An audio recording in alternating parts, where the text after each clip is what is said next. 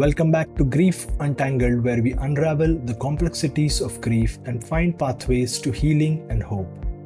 Today, we are delving into a topic that often lingers in the background of grief but deserves more attention: the profound impact of grief on our physical health. Before we dive in, I want to share a personal journey through this aspect of grief. In the first year after my loss, I experienced a myriad of physical challenges. The most prominent was the persistent lower back pain.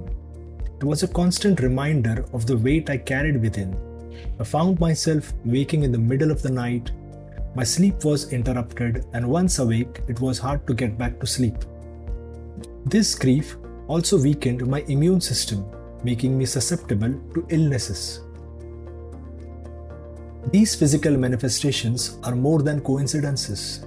They are part of body's intricate response to grief, closely linked to the primal fight or flight mechanism.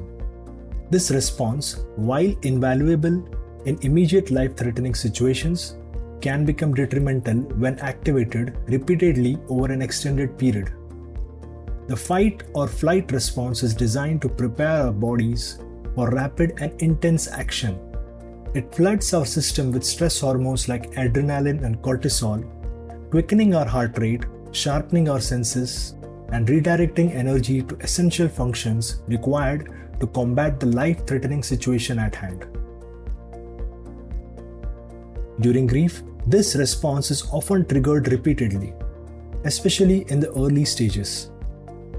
It's our body's attempt to grapple with the emotional turmoil, but it comes at a cost.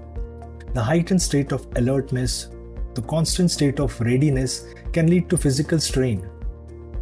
For me, it was most noticeable in my lower back, a region known to bear the weight of emotional stress. The tension in my muscle was palpable, a reflection of the emotional burden I carried.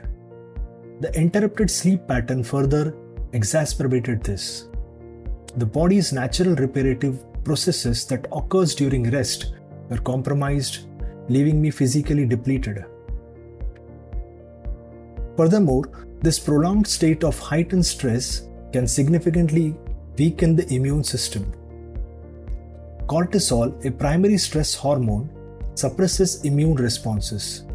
In grief, where stress levels can remain constantly elevated, our body's ability to defend against illnesses becomes compromised.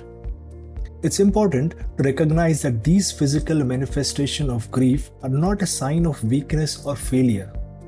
They are signals from our body communicating the depth of our emotional pain.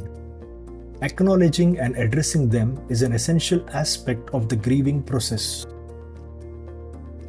I realized it before it became too late. To overcome these physical symptoms and practice self-care, I started regularly practicing yoga and mindfulness breathing to heal the heart chakra, which is the most affected and requires healing.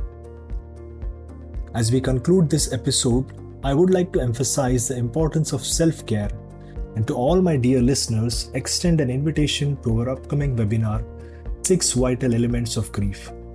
We will delve into various aspects of grieving journey, offering insights and strategies to help you navigate this intricate terrain. Your physical well-being is a crucial part of this journey, and we will explore it in greater details during the webinar. Thank you for joining us in Grief Untangled. Remember, you're not alone. There is support and understanding available. Until next time, take care.